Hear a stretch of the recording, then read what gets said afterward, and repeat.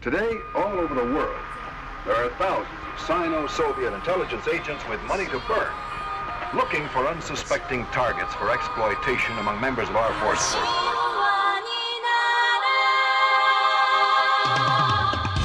So this is a very special episode for us because we're joined by the one and the only Fred Nietzsche, or Nixie, I forget how you spell it. But he's at Cognitarians, and welcome to the show. Oh, thanks, guys. It's great to be here. Yeah, we've been talking about this for a while, I think, but it never worked out because I don't know, too depressed. Actually working, coronavirus wasn't around during that time. Yeah, exactly. Yeah. Oh, I was going to say excuse. We're all dying a slow death in neoliberalism. So it's like, you know. I wanted to share a quick story before we dive back into Alyssa Milano's tits. So I had the great pleasure last Sunday of getting to watch porn with my family on Zoom. So my uncle, he hosts this, he calls it quarantine coffee talk, where me and my family and some of his friends all get on Zoom. But as you guys may have heard, Zoom has been getting trolled pretty hard. So people are finding Zoom rooms that have been posted publicly or aren't locked and infiltrating them and causing a lot of mayhem for these old people. Well, I never thought that would personally happen to me. And let me just say, it's traumatizing watching porn with your grandmother, your uncle, and your mother. It's like some white chick getting railed by a giant 12-inch cock is not what I wanted to see. But so basically, my uncle, when he set it up, didn't put any security settings on it. So it's just open to the world. So some person who's been trolling on Zoom comes by, puts porn on the screen, and starts screaming the N-word at the top of her lungs. Holy shit. And you can imagine that it was a little off-putting. And I felt really neoliberalism? bad. Well, yes, that. It was a little off-putting, and I felt bad mostly for my uncle because, this is a special thing for him, and we're all just trying to make each other feel a little better about coronavirus, and dicks are just flying in our faces left and right, and the N-word is being shouted into our ears. So that was definitely check that off my bucket list. Well, maybe that's good because we shouldn't be able to have any retreat or safety from this crisis, that artificial little piece you had, maybe it should be invaded by dicks and the N-word just to remind us that just to keep us alive, Yeah because you were still on the internet. That's the thing, is that you had to be reminded, this false whatever bit of safety. It's you were the green zone, and that guy's posting dicks was those people whatever. I'm trying to reference the fucking green embassy being thing. You get what I mean. Yeah, it's a revolutionary, emancipatory act. It's literally, it's praxis. It's praxis. Yeah. So, Fred, you're in the middle of a deadly crisis. They're having to use your apartment, I hear, for body storage now. Yeah. What's it like being in NYC during this crisis? I mean, it's not really that different. Most people in New York are just little rats in their little horrible apartments, in their little holes, and they just scurry around between places. And that's what people do now still, but just a little more accelerated. And no one ever looked at each other really, and people especially don't look at each other now. But it's just emphasize the inhumanity of the place even more, and it's been this really easy transition into it. It's, to me, that's the most interesting thing about it, is that it's not that different. So there's a guy that's Zoom calling you, and he's like, hey, I'm walking here, forget about it. Yeah, exactly. I mean, I don't know, I've adjusted pretty quick, I guess. I can't order takeout. I mean, I still could order takeout because I think that's still going on, but I don't trust them, right? Because they're Asian. Exactly. Yeah. Well, no, there is a Chinese place right across the street from me, but they closed. Oh yeah. Oh. Yeah, I think a lot of the Chinese places around here did just permanently close up. I don't know. Yeah, like it's going to be weird to see what kind of shit reopens, because a lot of these places were on their last legs, like the comic book shops, a lot of these restaurants. Like, I don't know what it's going to be like afterwards. No one does, really. I don't know. But it's super scary. Every time you leave, it could be the last time. Like, I don't know if you saw the other day, I posted about how I thought I was going to die. I probably do that a lot though, so I don't know. But this one like really felt like it. I wanted glasses because I didn't have any, and I heard that like you can get the virus in through your eyeballs.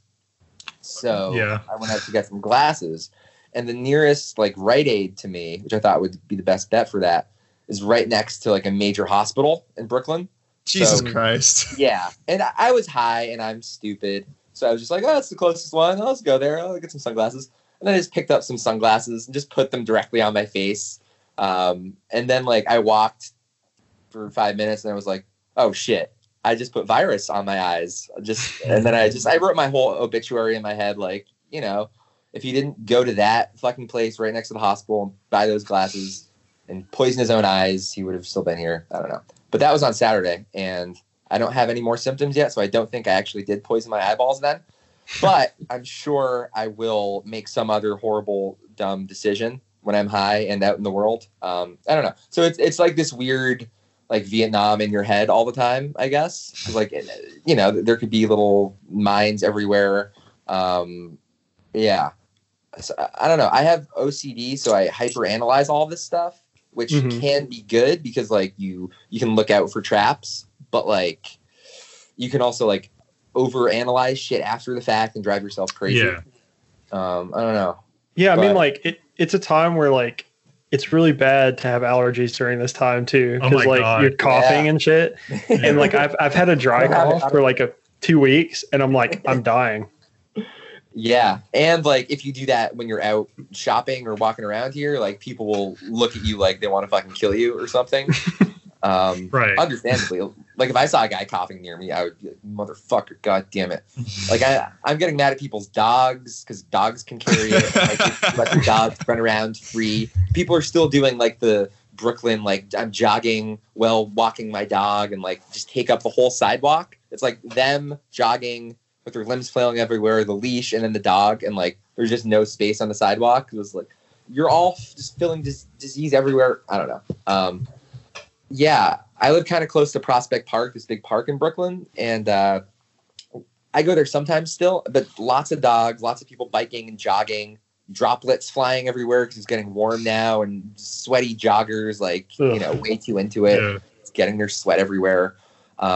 Yeah, it's horrible. It's I guess I started out saying it hasn't changed that much, but I don't know. Like, it's just like all of the bad things about New York are like lethal now, because like it was always annoying to have like sweaty people near you or like your dumb dogs or whatever, but now it could like all kill you. I don't know.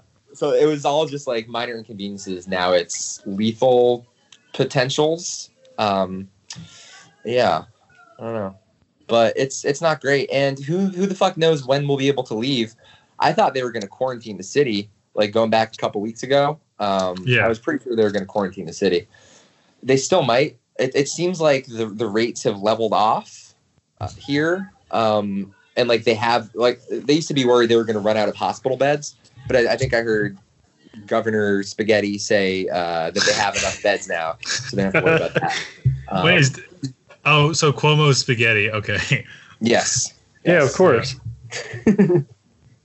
Yeah, everyone's got a big crush on Cuomo now. Yeah, we talked about that like I think a couple pods ago, where I mentioned how disgusted I was that him and his brother get to act out their like incest fantasy on CNN every night. Like, what the fuck? Yeah. Have you guys seen the picture of his nipple ring? Like, I'm pretty sure he has a nipple ring. Of course, yeah. That was like the main thing on Twitter last week or whatever it was. It might just be deformed nipples, I don't know. Like maybe his dog chewed his nipples. They're just pepperonis. No, they're like actual pepperonis or like little calzones. No, it's what happened after calzones instead of nipples. Yeah, it's what happened after Chris like had come over the other night. Like he had they did aggressive nipple play, and then the next day he's like, "Oh fuck, my fucking nipples in the calzones, oh man." So Georgia, I turned his fucking nipples into calzones. I swear. Great night. It's just another normal night for us Cuomo's. Oh. I have this image of every New Yorker having like just playing like a soprano soundboard like from their computer at night and like crying themselves to sleep, being like, "This is what I'm missing. This is what it's taken from us." Yeah, dude. Well, no, actually, we're getting great new Sopranos content. Like, there's a podcast starting. Did you hear about that? No. It's Michael Imperioli, Christopher Moltisanti himself, and Bobby, whatever the fuck his last name was. Shariffa? Yeah. They're doing a podcast about The Sopranos. I think it just started this week, where they're going through, like, in order, and they're talking about every episode, which is kind of perfect timing when everyone's shutting their houses. So you can just, like, put The Sopranos on mute, I guess, and just have, like, them supply the commentary. I don't know. I'm going to let a few of them pile up so I can just, like, you know, do a bunch of them because I don't want to wait a week between them. Yeah. But, yeah. It's kind of like the only new cultural thing I've looked forward to in a while because I feel like there hasn't been anything I've been interested in, like, at all recently. But a podcast with fucking Christopher Moltisanti, yeah, I'm in. Yeah. Josh, play the soundboard again. Oh, yeah. I have this sound ready for you. It's a gorgeous piece of coos. Ooh. Josh, if you can remember, I want you to get this sounds very gay. Like snippet from that. Yeah, okay, I'll get that for the next pod. I may have used that once or twice on Twitter. Like a million times, you mean? That was seared into my brain. Finger, man. Itchy trigger finger. I see something and I just pull the trigger. And I had not actually seen that episode that it came from yet, so I just you just said sounds very gay. Yeah, I just seen it like a million times over, and then the scene happened. I was like, that's it right there, and I had to rewind it because I was too excited that I didn't take it all in the first time. Good. Yeah. That's the correct way to watch The Sopranos, is just be overwhelmed with excitement. What does that sound? That's not on my end, I don't think. It sounded horrible. Matt, is that you? Yeah, it's them trying to freak out the dog. What the fuck? Okay. Well, they're freaking me out. Yeah. Wow. They're trying to, like, I thought it was easy to freak out your dogs. Like the last time I was over, I just walked and that was enough to like fucking set them off. So that'll usually do it. Yeah. But it's funny hearing that kind of story, like your story about how it is in there. Like just down here, it's like I feel like, I don't know, you've got like a range of things. Like Josh, where Josh is, like Fulton is pretty hard hit. I live out in the middle of fucking nowhere, as does my girlfriend. So we're able, like, we both basically are like kind of in like whatever, like an oasis out here, right, where no one's really sick yet. But you know, I don't know. It's just interesting hearing that. I mean, but like even you know what you also don't have out there? What's that? 5G. Yeah, we don't have 5G. Josh, no, Josh has 5G. Josh, you have 5G in Atlanta? Yeah. I think so. I don't have a 5G phone, so I don't have the capability of using it. Yeah, but the tower's still there and poisoning people. Yes. Exactly. Is that my brain now? So is the idea that 5G is causing corona, or is that this just been like a happy coincidence? Well, I think that is a conspiracy theory that's out there. Yeah. So you look at the 5G coverage map and coronavirus outbreaks, they happen to coincide, but you know, you didn't hear that from me. No. I was going to ask about testing in New York, because in Georgia, Like, you basically have to be 60 or older and have had coronavirus for like a week before they'll even think about giving you a test. How restricted is the supply of tests in New York? Like, can you just walk out and get a test right now, or have you been tested? I have not been tested. I can't imagine it would be too easy. Honestly, I haven't left like a pretty small area around my apartment in like 3 weeks. So I'm not the best source for like what's going on the ground in New York, because I'm just going to the grocery store and coming home pretty much. But from what I hear, there are enough tests now, but still not, or there are more tests than there used to be, but still not the extent that's needed. I also don't want the test because I have to stick a Q-tip like all the fucking way back in your skull, which I don't really enjoy. So yeah, I think if you don't have any symptoms and, well, I talked to someone whose dad was positive, and you know, they were living in a close space together, and so it was likely that they were going to have it. But they told her not to even bother getting tested and just to like assume that she had it. So like they're telling you, like, if you think you have it, then just assume you have it and like go home and take Tylenol. I don't know. Yeah. Go home and take Tylenol and hope you don't need a fucking ventilator. Right. Yeah. Like, yeah. One of my students told me that because her dad had tested positive, and she was pretty sure that she had it too because they were all living together. Right. But yeah, they told her like, yeah, you probably have it. Self-isolate, take Tylenol, hope for the best. You're young, so you probably won't die. But you know, unless you're one of like those 19-year-olds who have just dropped dead from it. Like, sure, man. Yeah. It's funny how little we know about it. Like, the consensus about it changes all the time. Like, at first it was just like, oh, only old people or super sick people are going to die. But then like all of these healthy young people start dying. And then like, it was like, oh, someone needs to like cough in your face. But now it's like, oh, they can like travel on air particles. So like, or like survive on surfaces for fucking 3 weeks or whatever. So yeah, we keep learning more about it, and everything we learn about it is just worse and worse. But yeah, you're saying that in your area, like, you can only get tested if you're like over 60 and have had symptoms for a week. So you're basically like half dead, and then they test you. Yeah, basically that's how you find out. So we don't know how many people actually have the thing, which is I say the scariest part because.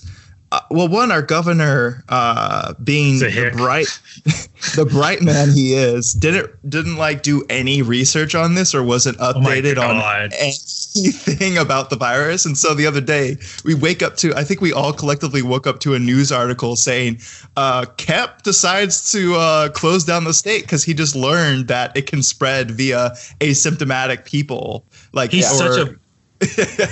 so fucking stupid. He's so, oh my God, Josh, will you show me that? Like, this fucking guy is out there saying, apparently a virus can spread through the air. Huh, that's weird. It's like, you stupid motherfucker.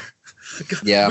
We're relying on a guy who is, if he had a choice, he'd be barefoot with a pair of fucking overalls on, no shirt underneath, and a fucking straw hat. That's the guy who's in our fucking governor's palace right now, making decisions based on this.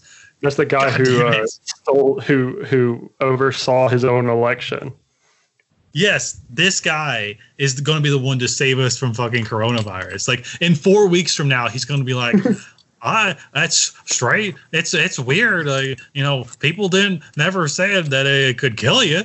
That's weird. Like, that's what we're going to get. This guy's like, he's operating on like a 4-month lag.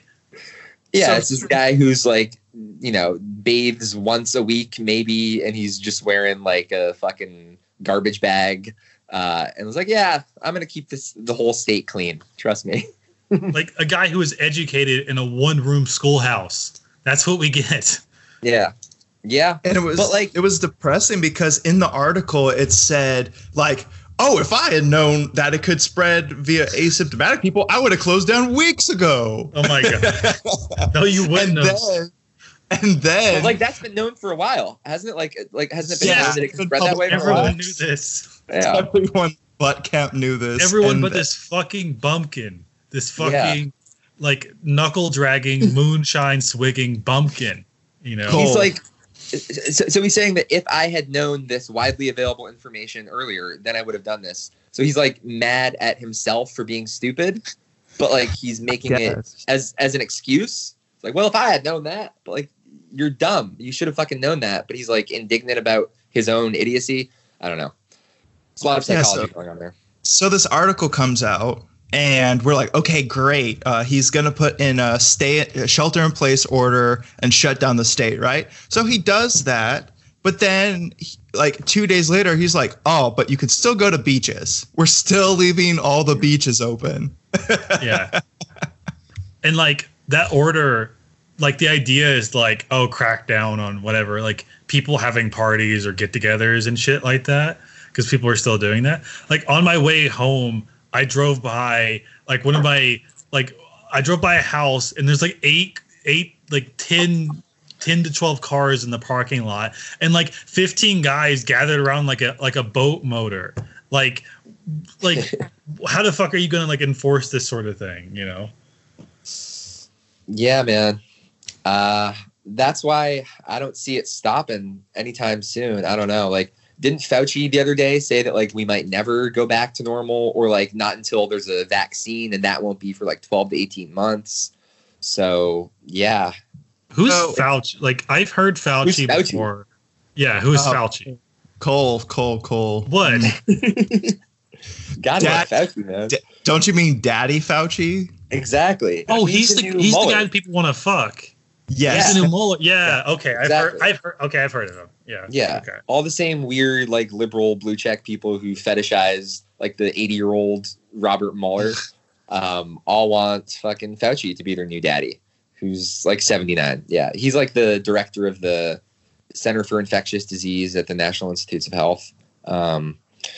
Yeah. But like there's some tension because he hasn't been like at the recent briefings and like Trump might not like him because he's really because Fauci wants this big national lockdown and Trump doesn't.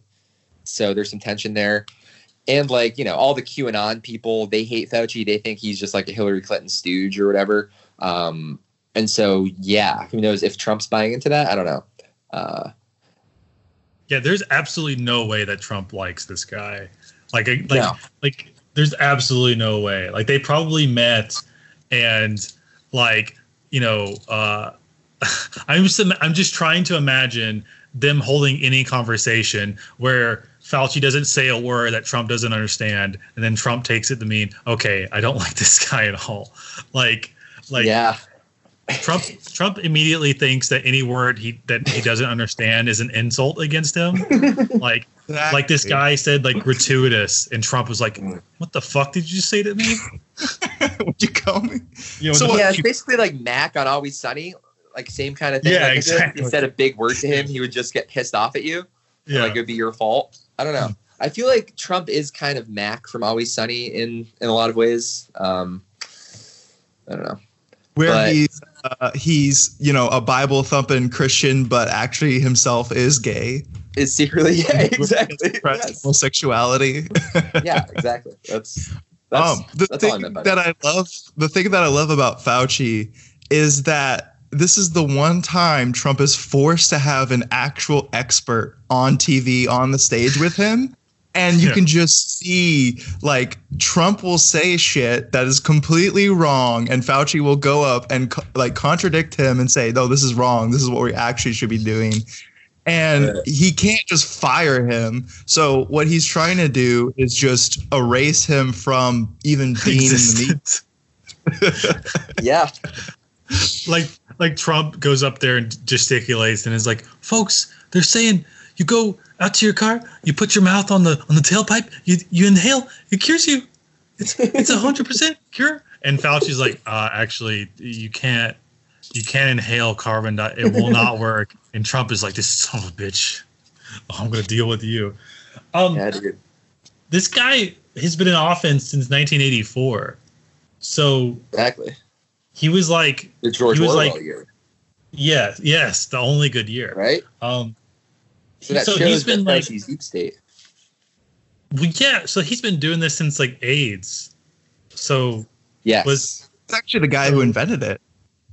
Yeah, he had sex with the monkey that created the AIDS, the original AIDS monkey. Fauci fucked it to create AIDS, and that's how he got the job. AIDS, so you can be the chief AIDS guy. He went to the Wuhan province and just bit the bat's head off and drank its blood. Yeah. Yep. That's why he's the number one guy. You know. He's the one who took the the pangolins and skinned them and made a vest out of them and wore it to the fish market every day. It's called doing the work. He's like, I gotta justify myself being in there. So we might as well go ahead and kill. But Fauci, you're going to kill half the world. He's like, good. Yeah. So this guy was like whatever head doctor bitch when AIDS was like killing. So did he do anything to help with that? Like, was he good with that? I don't think so. Well, I think like 40 million people died from AIDS or more. So probably he didn't do that great. Depends on who you ask. Let's just say that. Yeah. Right. Yeah. But no, I wouldn't say that he. Yeah, I wouldn't say he handled the HIV/AIDS pandemic especially well. I think it like fucking destroyed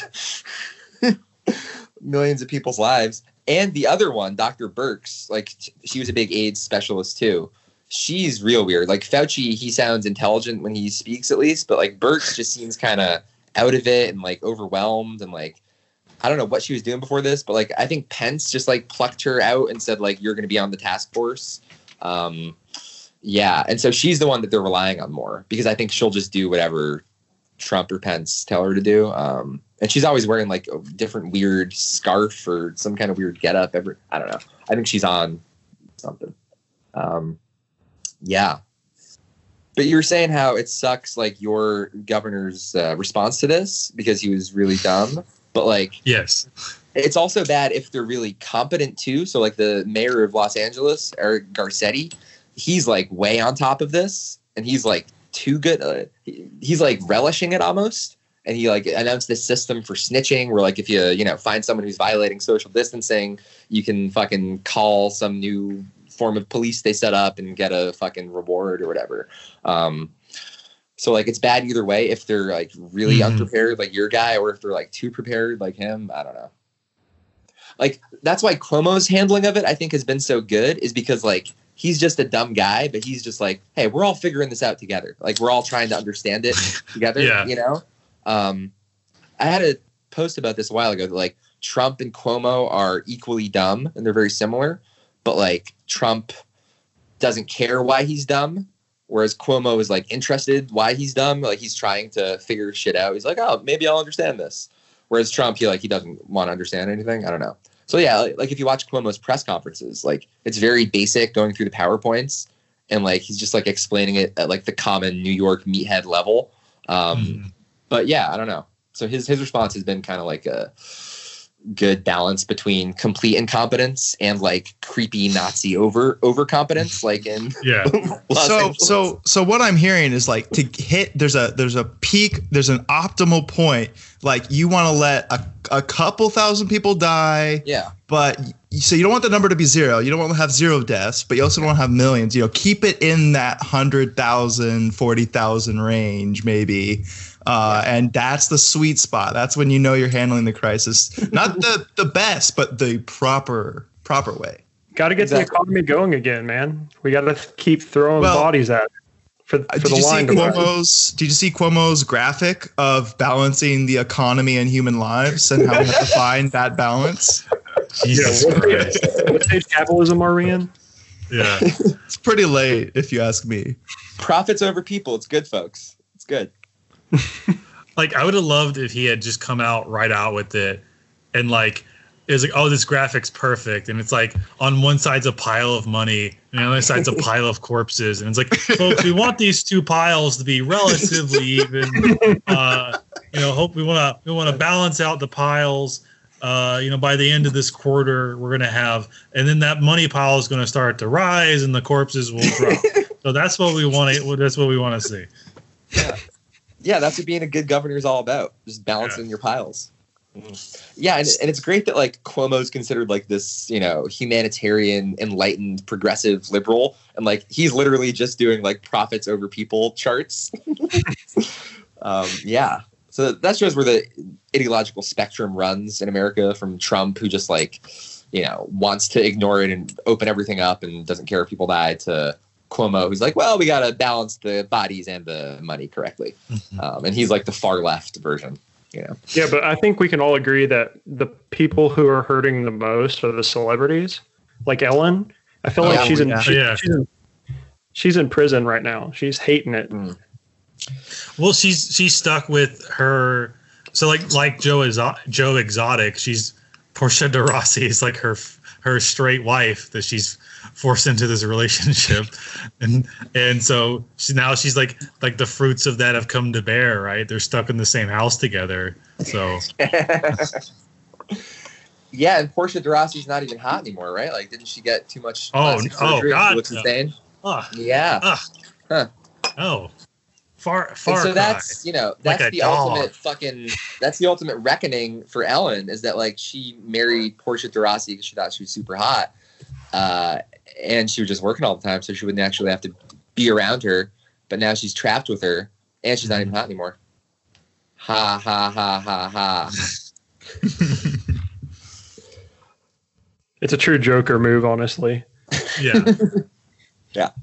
So I think we spent enough time talking about Andrew Cuomo's tits, and I want to move on to Alyssa Milano's. Let's get her tits in the conversation. That's how we started. Yeah. Yeah, that's how we started. I don't know if we'll keep that in there or not, but I want to bring that back up, reanalyze this. So basically, is Me Too canceled? Like, did Alyssa Milano cancel Me Too? Me Too got Me Too'd. By Joe Biden. Yeah. I don't know, because like people are still surprised that like Me Too is full of shit and that it's like a ruling class counterinsurgency tactic, and they're still like, oh my god, I can't believe that this is not convincing people in power to make a change. It's like, it was never intended to be an actual weapon of changing material conditions or whatever.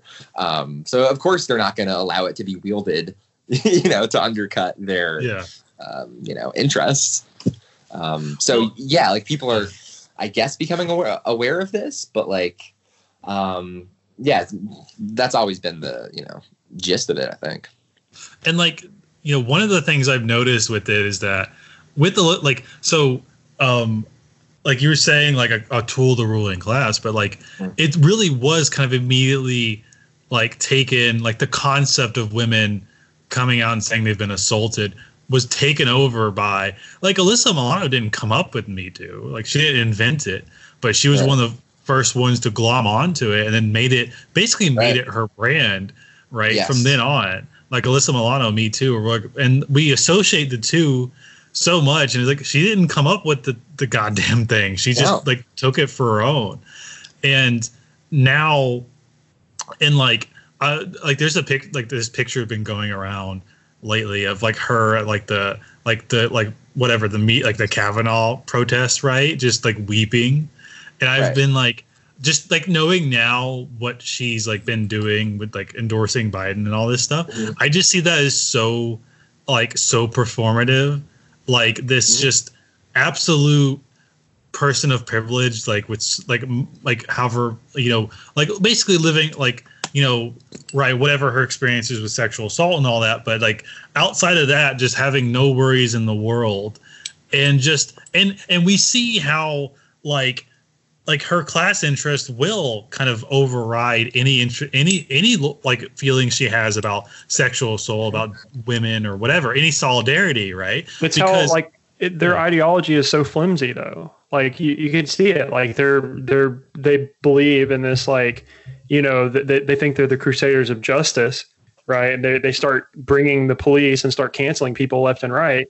And then the moment that you find like a hole in their logic, it's like they fucking close ranks and they're like, oh no, like it's, believe all women except for certain women because those are the bad ones.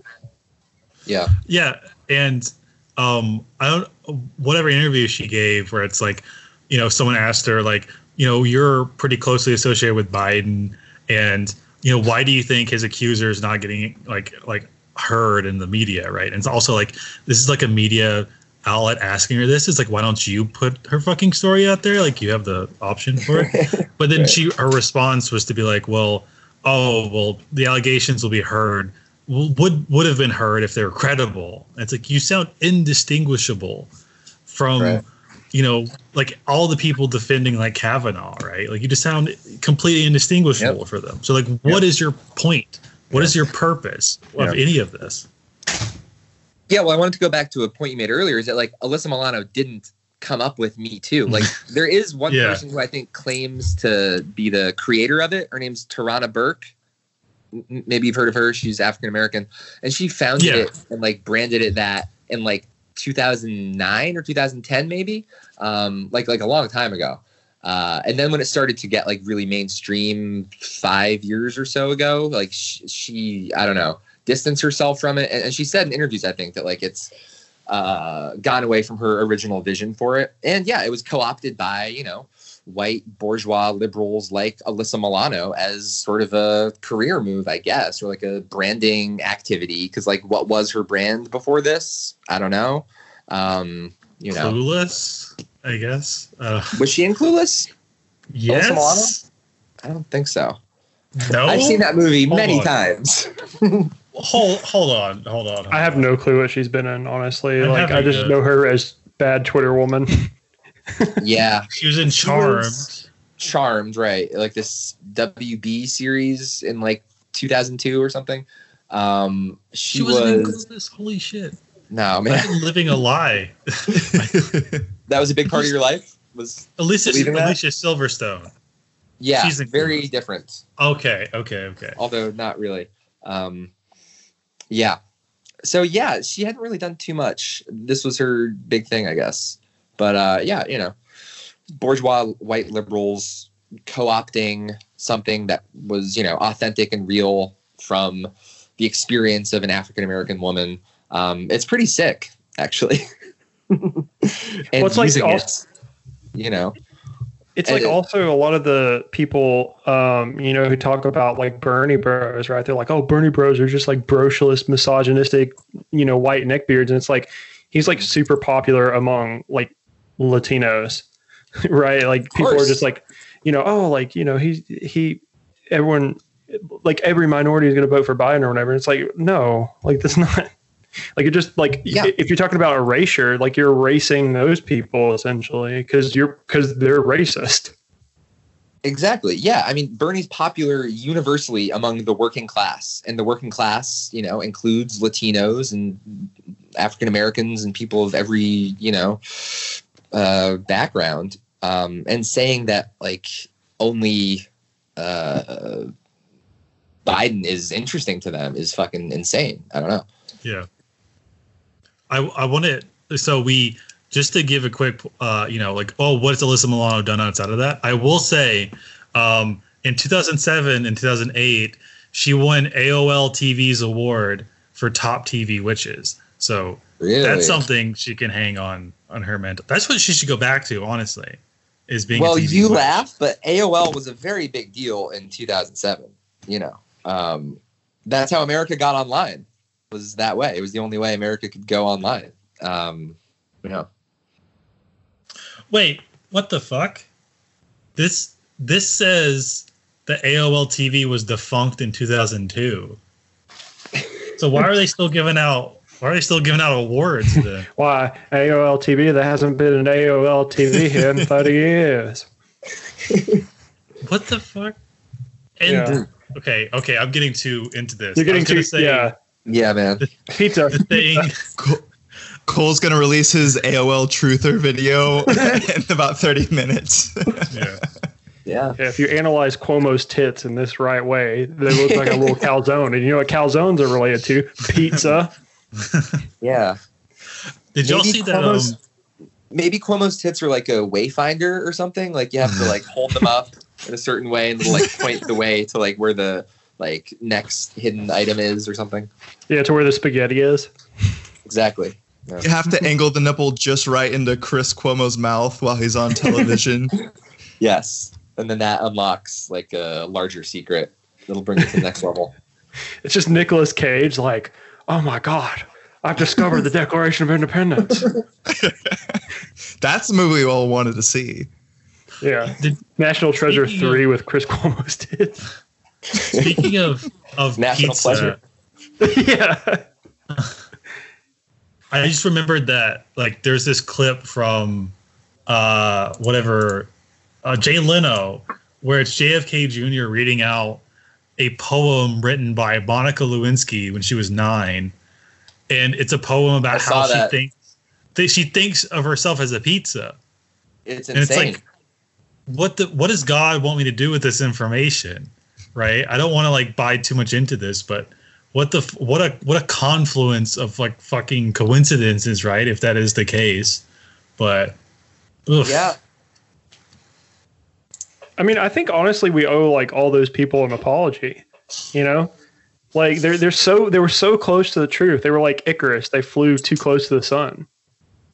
Who, the Pizza Gators? Yeah. Yeah. Yeah.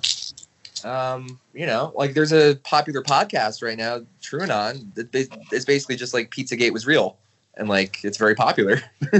Like that's the premise of the podcast. Yeah, Pizzagate and Epstein is like their whole thing. Yeah, but it's connected, I think. Yeah, it, like I don't know. Like it's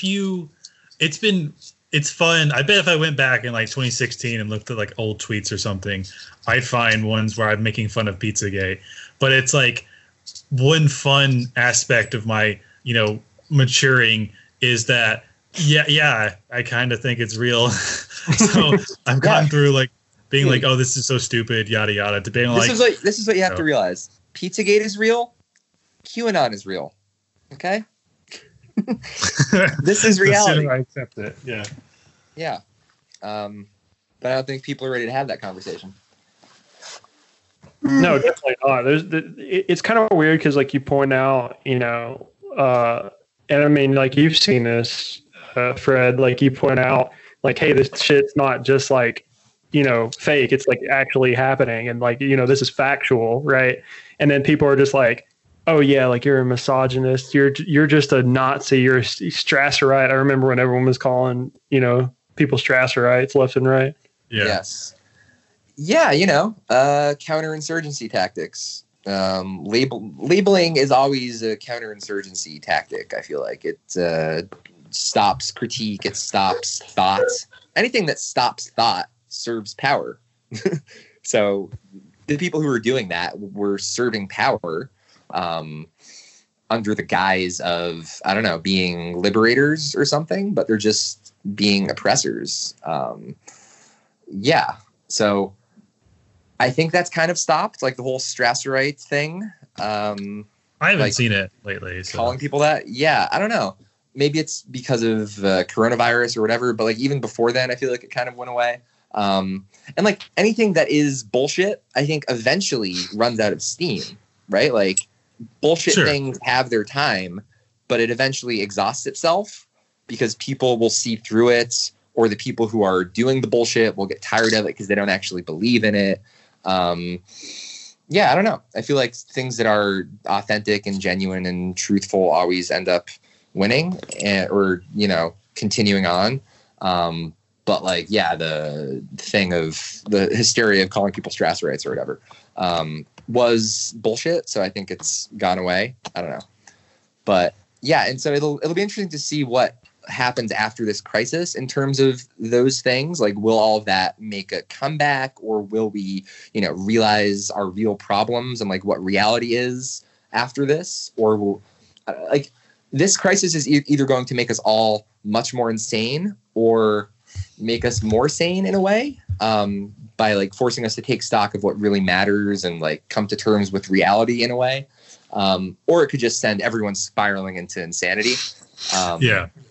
I think it's already starting to scramble people's brains. Like on my Twitter timeline, people are they've gone off the rails already. Like, fuck, I can't handle this shit. I'm going to blow my brains out. I'm going to kill myself tonight because I can't take being isolated. Which is crazy because it's sad, man. Yeah. No, it's super fucking sad.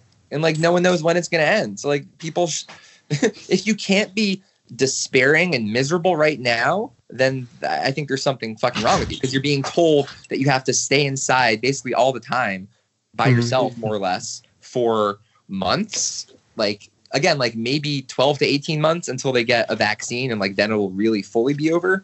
And that's your new reality now. And so I think the really sickening thing is people who are like trying, like Zizek had an article about this, like barbarism with the human face is like trying to put a happy spin on this and to try to be positive or whatever. And like John Krasinski, that douchebag from The Office, he has this very, very popular show like on YouTube or whatever called Some Good News, where he's just like being super positive, and it gets tens of millions of views. It's very popular on Facebook. Really? Yeah.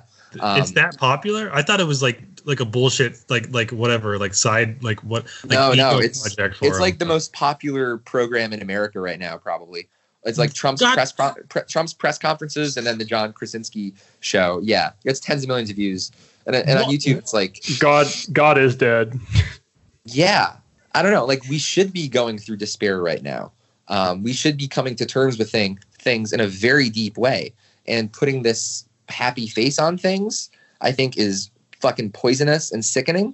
And these people sending work emails around, like trying to keep morale up, or like having digital happy hours or whatever. It's all bullshit. And like, it was interesting, the enthusiasm and the zeal with which people adopted the Zoom technology, and they're like, oh, I'm going to learn Zoom and be so good at Zoom. And then it ended up like spying on them. And so like all of the teachers in New York City aren't using Zoom anymore because it's piece of shit software. It's crazy. Like I thought I was crazy, but like I was on a call like with a professor, and we were talking about it. We're talking about like what's going to happen afterwards, and like how, like America's full of shit and all this stuff, right? We're just keep talking about it. And like every time I would bring it up, like Zoom would fucking cut me off. Like it would like make like here it's like it's fine, right? Like Skype is fine. And they were joking, and they're like, oh yeah, like Matt had too powerful ideas, like the FBI had to silence him or whatever. But like, I mean, it was literally like today, a one-on-one call with my professor, and we start talking about it again, and Zoom cuts me off again. Wow. So not to get too far into the Zoom conspiracy theory and weeds, but a couple things after I watched porn with my family, I went up and looked on stuff about Zoom. And so the reason why all these issues are happening is for a couple reasons. One, they don't use a standard encryption. They have their own homebrew encryption. And before, they only had about 10 million users. And now they have about 200 million users worldwide. So their platform just can't handle that. Another thing, so they have this like weird homebrew encryption. Also, their data, no matter where you are in the world, whether you're in the United States or Europe, if you're using Zoom, your data somehow passes through China. It goes to China because I guess when they were developing the app, they used some Chinese developers or something like that. You can look that up. But if you want, an article came out from experts saying government agents, so politicians and teachers should not be using Zoom because more than likely you're being spied on. But everybody else, just feel free to keep using it. It's safe for you. That's an actual article that came out. Fucking insane. Yeah, it was so weird how enthusiastically everyone immediately adopted this. And like no one had really ever heard of this fucking thing before. And then all of a sudden it was like, oh, I love it. And like, let's just have everyone use it. The appeal is it's free. You can do up to 100 people, even on the free version. But the downside is lack of security. And Zoom, the CEO, actually came out saying he fucked up. Surprise, surprise. And that they're taking all their developers and turning them towards making it more secure. So, because like I know when I was employed, we can talk about that maybe, but we used Microsoft Teams and WebEx, which were like paid business applications that were heavily encrypted. And use like industry standards, where Zoom's fucking the Wild West of online video chat. You basically might as well use those roulette, like video chat roulette sites to host your family gatherings. Like you just scroll through and a random guy has his cock out. That's basically Zoom right now. Oh God, what did I just? Oh yeah, like my I had never heard of fucking Zoom before. I still only kind of know what it is. My, like when I got told like, oh, we're moving all classes to online now. So your face-to-face class is now online. It was like, well, if you want, we have a collaborate feature that you can do where you can give online lectures. And I was like, no. But that's cool. That's cool that we have that. Right. Yeah, that's a sane response that shows that like you're an actual person. And there's been like a real lack of that in our larger society, I feel like, and that's been really troubling to me. Everyone's just like, oh yeah, great, blah, blah, blah. And we're just like too eager to accept all of this shit. I don't know. And like, who knows? And like, I think everything we accept now is going to, if not be permanent, then like be hard to dig ourselves out from. So like, we should be careful. I don't know. Yeah, like, I saw. We adjust to now. You know, I saw one of your posts so readily. So. I saw one of your posts the other day, and it was interesting because you were saying that like with social distancing, right? Like you were saying that like it's probably going to remain. You know, this is what they want. Like, it's probably going to remain this way for a minute.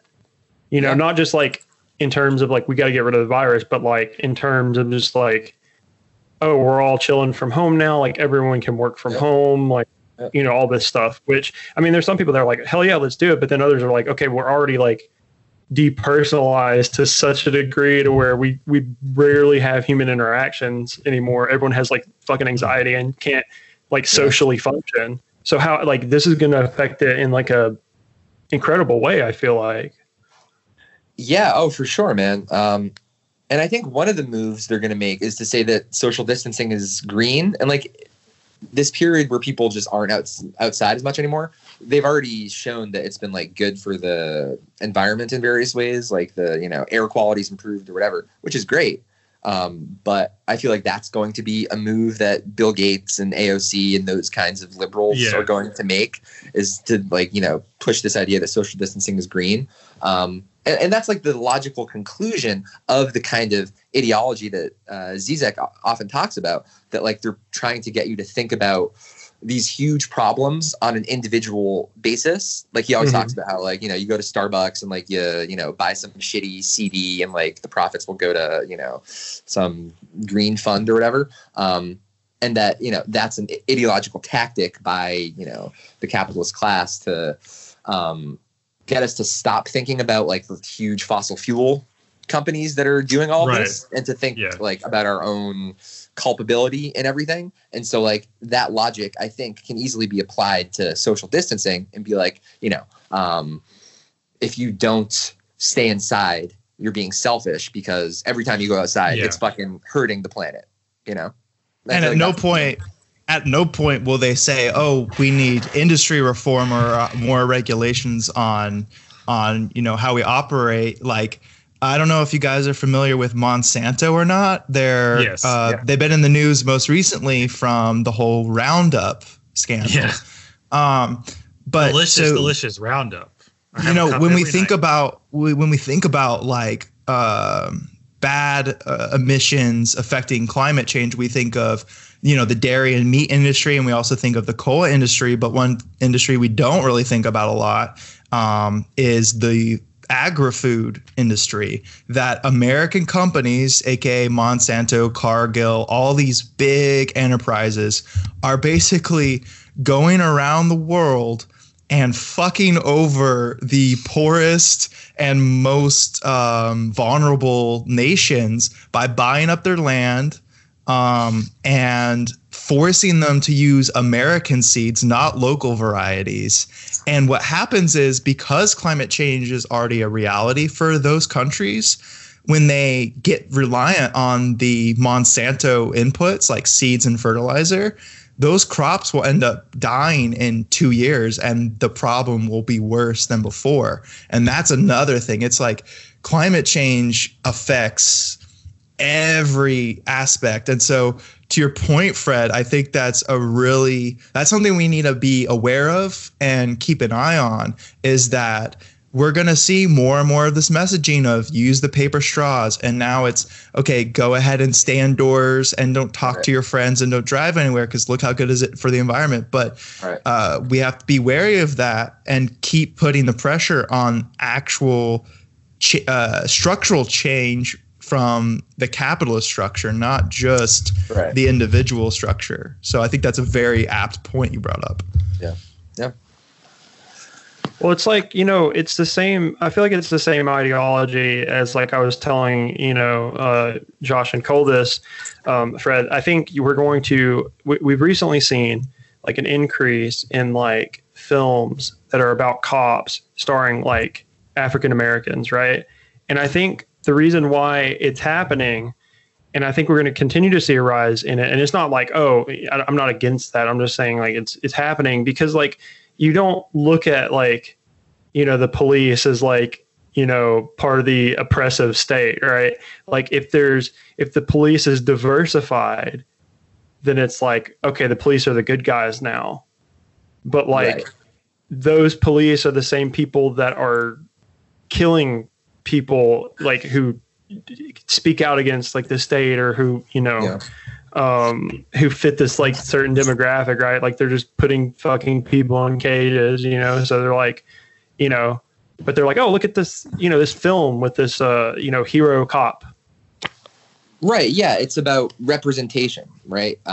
If we often hear this from liberal ruling class people, that they want to make the institutions of power look like or reflect the society that we live in. And so, of course, that doesn't change anything. It's just like mirroring. It's not actual change. Deleuze has a point about that. I'm not going to be able to find it right now, but I think I had a post about that a while ago. And so it appeals to the, narcissism of our culture that like I don't know. I just I get what you're saying, is that the narcissism is that, oh, you as a person or are responsible for what's happening, and not, oh, we're all in this together, and it's like these are big things beyond, like we don't have the power as an individual to make structural change. Is that kind of what you're getting at, or is it a little different than that? Yeah, exactly. Yeah. It's like a safety valve, right? Like it's just kind of like, okay, well, we're not going to look too deeply into the problem because like aesthetically, this looks good on paper. But when you like dig deeper into it and you go, okay, well, like, no, these people are like disproportionately affected by the violence of the police or the violence of the state against them, or like, the poor, right? Like, so we just kind of go have this fake ideology where it's like, okay, you can make it if you just try hard enough, right? You just learn. And I think we're seeing like that turned on its head with the social distancing thing, because companies like multi-million-dollar and billion-dollar companies are failing, and people are just like, well, why don't you just learn how to code? Stop buying soy lattes. Yeah, exactly. Well, I don't know. It's going to be interesting to see like how many companies do come back from this, like, and like how changed they're going to be. Because like Disney, I think, is an interesting example because they're an unprecedented media monopoly. Like they purchased so many different properties over the last few years. Just last year, they paid $70 billion for 20th Century Fox. So they own The Simpsons and all of that shit, as well as Marvel and on and on and on. and their credit, I think, was downgraded really severely last month. And like their whole business is dependent on crowds. You know, like at their parks they need crowds. Yeah. Movie theaters they need crowds. And like if crowds don't exist anymore in this new world, what's Disney going to do? Can they adjust? And like they started this shitty streaming service, but like they had one show, The Mandalorian, which I guess was popular. And I think like people signed up for that, but once that show was over, they stopped their subscription or whatever. So yeah, like they might not make it. They might get bought out. And so it's going to be like a super monopoly. Like whoever buys it, like will Apple buy Disney? Will fucking, I don't know. And I saw something about like movie theaters in general, I think might not come back. Like AMC. Yeah, AMC. AMC is the biggest movie theater chain in the country. Their credit score was downgraded like really severely recently. And who knows if they'll ever reopen. I think like there's some signals that like they might go out of business for good. And, you know, you think of, like maybe Netflix will buy them and then there'll be Netflix theaters or something, or like Netflix will try to open their own theaters. I don't know. And I think that would be a shitty future too, because like, Netflix original movies aren't good. Like there's a pretty good consensus that like nobody likes them. And yet that's all that we're going to be fucking fed. And like the whole point of Netflix is not going out to a movie, is just so like you can watch stuff on your couch. So like it wouldn't even make sense in terms of what Netflix is. I don't know. And like a lot of these malls all around the country were on their last legs already. And a lot of them, like movie theaters, were the only things that were sort of anchoring them still. And so if movie theaters go out of business, then like all the malls are going to close. And like Sears already closed. So like, and Sears was a big mall anchor too. Yeah. So yeah, we could be looking at a country where we have permanently empty movie theaters, permanently empty shopping malls, and like all of the suburbs were set up to like lead people to those places. And like, you know, now, you know, and they're huge structures, they're going to be completely empty. And the parking lots too are just going to be these big empty spaces. So yeah, it could be super fucking dystopian real fast. I don't know if the economy doesn't, I don't know. You know, I don't have any love for like a theater company or, you know, a company that owns movie theaters or whatever. But I think, yeah, that would be awful not being able to go to the movies, because like that's, you know, kind of like it's like a social experience. You know, you get up, you have to get dressed and actually go and pay attention and hopefully like put your fucking phone away, you know, and like, yeah, dude, you know, see other people sneak in booze. Yeah, sneak in booze, you know, get drunk while watching. And you know, because like you were saying, and I saw a post of yours I think it was a couple of days ago, where you're talking about how like being in this like social distancing, like quarantine, like we're realizing how, you know, shitty like Netflix is, right? We're realizing how shitty these streaming services actually are. Yes. And you know, it was kind of like a dying industry, like Blockbuster, right? Like Blockbuster was like kind of like it was like a social thing. Like you go out and you like rent a movie and it may be shit or it may not be, but it's like a, you know, like an interesting interaction at the very least. And it goes out of business and Netflix happens and everyone's just like, okay, I guess I want to, like, has everything on there, but it has nothing you want. Yeah, it's perfect. It has everything. It has so many movies that you almost want to watch. Like, oh, I would maybe watch that, but like not quite. It's just like this weird level where like it's right there. If it was like 7% more interesting, I would probably watch it. But like it's not terrible, but it's like not anything I would actually want to watch. I don't know. But yeah, it's an interesting point you made that like on a very basic level, movie theaters are important because we have to get dressed somewhat. We have to like leave the house and put our phone away for a couple hours probably. And like we can't even we can barely do that now. And in the social distancing era, we won't be able to do it at all. And so like now I think people are wearing the same fucking clothes day after day. I see people posting about that. People aren't bathing as much, I don't think. People are on their phones way, way more than ever. Because you're just trapped in your fucking apartment all the time.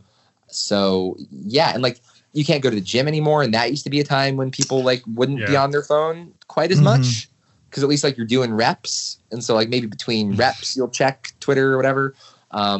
Yeah, so we're fucked. Yeah. Well, like speaking to that, like as an experience, yeah, like for me, like you know, two places I might go usually during like my days were, like movie theaters, I would frequent pretty often, but the gym I'd frequent every day. The last I can tell, dude. Yeah, thank you. Yeah. Yeah. Like the last thing I really did before like all this shit went down was me and my girlfriend went to see The Invisible Man, right? And Matt, it's The funny Invisible because Enemy. it's like, yes. Shit, isn't that weird? The Invisible Man, and then like a couple weeks later, we had The Invisible Enemy. Holy shit! Cue the X-Files thing. Yes. Matt, like it's funny that you brought up the Black Cops thing because one of the trailers before the movie was for the Jigsaw kind of offshoot, the Saw offshoot, and it starts out and it's like cops finding like a dead cop, and they're like, someone's targeting cops, and then Chris Rock is the main cop, and like my girlfriend had just been talking to me about like, Matt, your thing about Black Cop movies, and then he comes on screen as like the main cop, and then she just looks at me like, what the fuck, right? Yeah. And then in The Invisible Man, like the main Elizabeth Moss like is the main character. Her best friend is a cop who's black. And it's just like oh my God. like all these white actors are losing out on these roles. Anyway, I mean, I tell people all the time. I say, look at like if you take 5 fucking seconds to look at Black Panther, you realize how racist that fucking movie is towards black people. Like, it's so fucking racist. And it's I think the Black Panther racism podcast might have to wait for another day, but I definitely agree with your points. I really quick before my last thing I wanted to say before we log off is Fred, about your point about how, all these places are closing down. They might go away forever. Like movie theaters might never exist again. And we're going to be living in a world that feels so different. It will feel dystopian.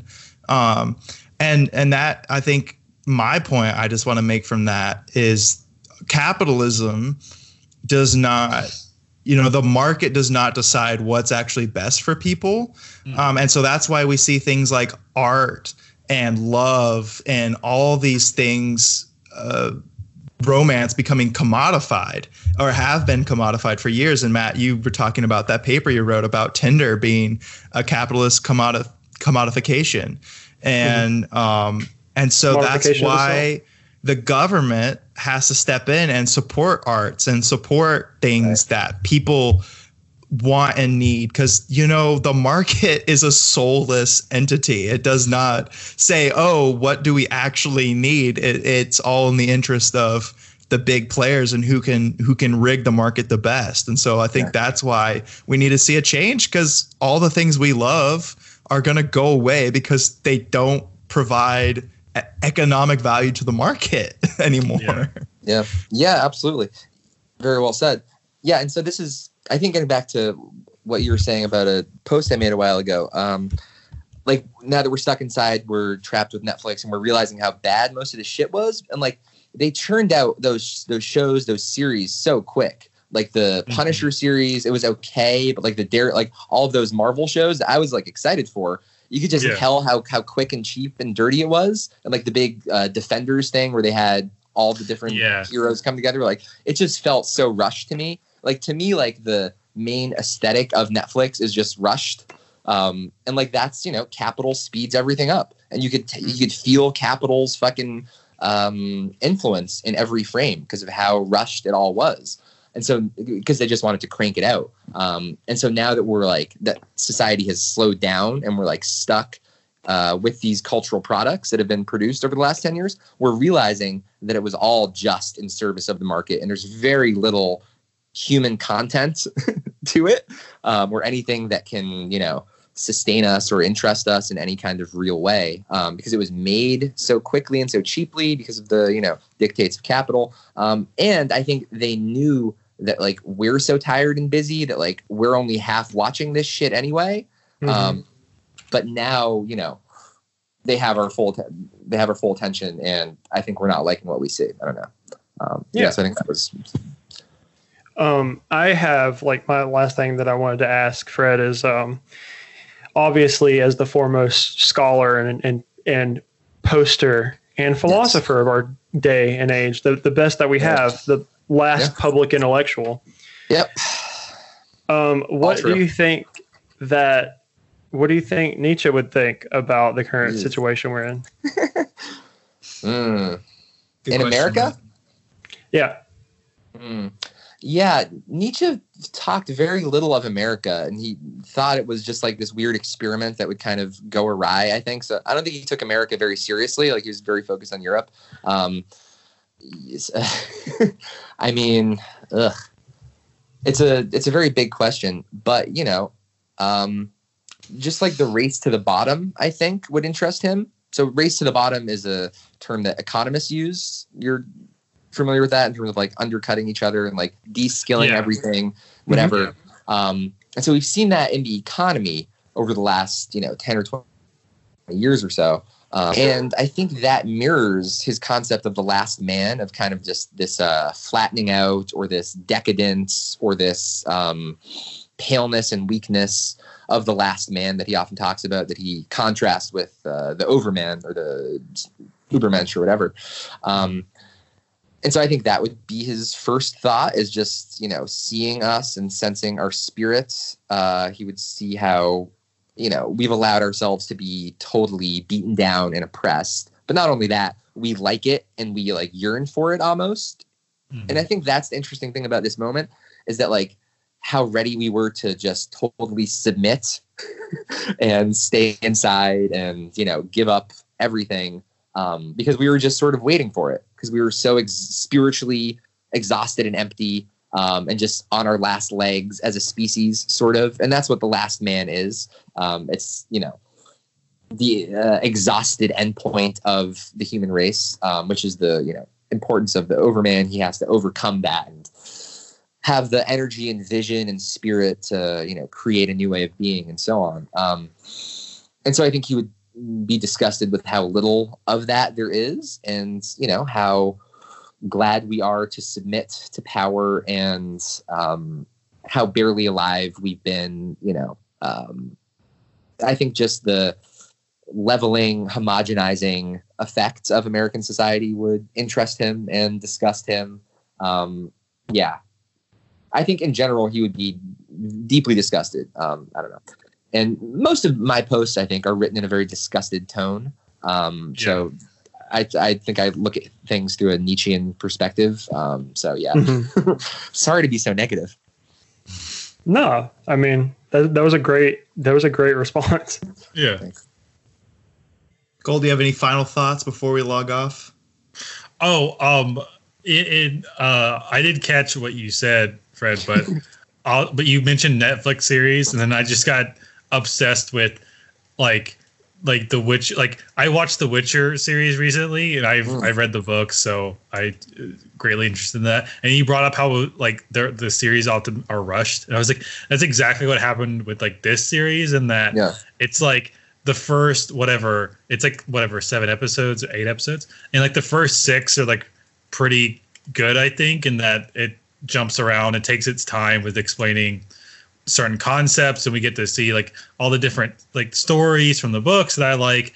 And then the final 2 episodes are like trying to bring like the different storylines together, and they're just kind of shitty. Like they take, and this is like only means something to me, but the Battle of Sodden Hill, which is like a very momentous occasion, right? It's this big fucking deal, and they deal with it in like, to me, is like one of those annoying ways where they basically, like, Geralt wasn't at the battle, but they want him so desperately to be there that they basically it's like they just have to like ram through these storylines, and like basically instead of drawing a line between 2 points, they just took the piece of paper and like stabbed right through it, and like, here, he's there, right? He's at the battle. Isn't it cool? It's like, no, it's not cool. He wasn't supposed to be there. God damn it. Right. Anyway, so I was kind of just I was looking at fucking Wiki for a little bit, because I was just like, I need to fact check myself here. Yeah, no, totally. And I think that's one of the weird things about these capitalist cultural products that have been produced over the last 10 years or so is that like with Netflix, it offers this idea of like, oh, we're really going to explore these stories in a big way. And it's going to be so imaginative and expansive and whatever. But it's really like bigger than life, but it's actually smaller than life in its execution. It like makes it feel small and like cramped. And I don't know. And like, I haven't watched any Netflix series for a while, but like when I watched the Daredevil and Iron Fist or whatever, all that shit, like, I was like, oh, they're bringing all these cool comic books to life, and it's going to be so immersive and great, and it's going to be huge and expansive. But it was just like dark and mumbly and cheap and fast, and it just felt like smaller than life. I don't know. But capital is always a fucking lie. It promises this big grand thing, but then the actual substance and execution of it is, not there. And this is just on like a aesthetic cultural level here, but I think you can see these things play out more concretely there. But on the larger, level of political economy and the way, space and cities is set up and everything, that's, I think, a through line of all of it. Well said. Well, thanks for coming on, Fred. I know we definitely enjoyed this conversation, and we'd be happy to have you back on if you're open to it in the future. Yeah, guys, this was fun. Definitely. Yeah. Yeah, it was awesome, man. Yeah. Thanks, man. Yeah. Well, I'll see you guys online.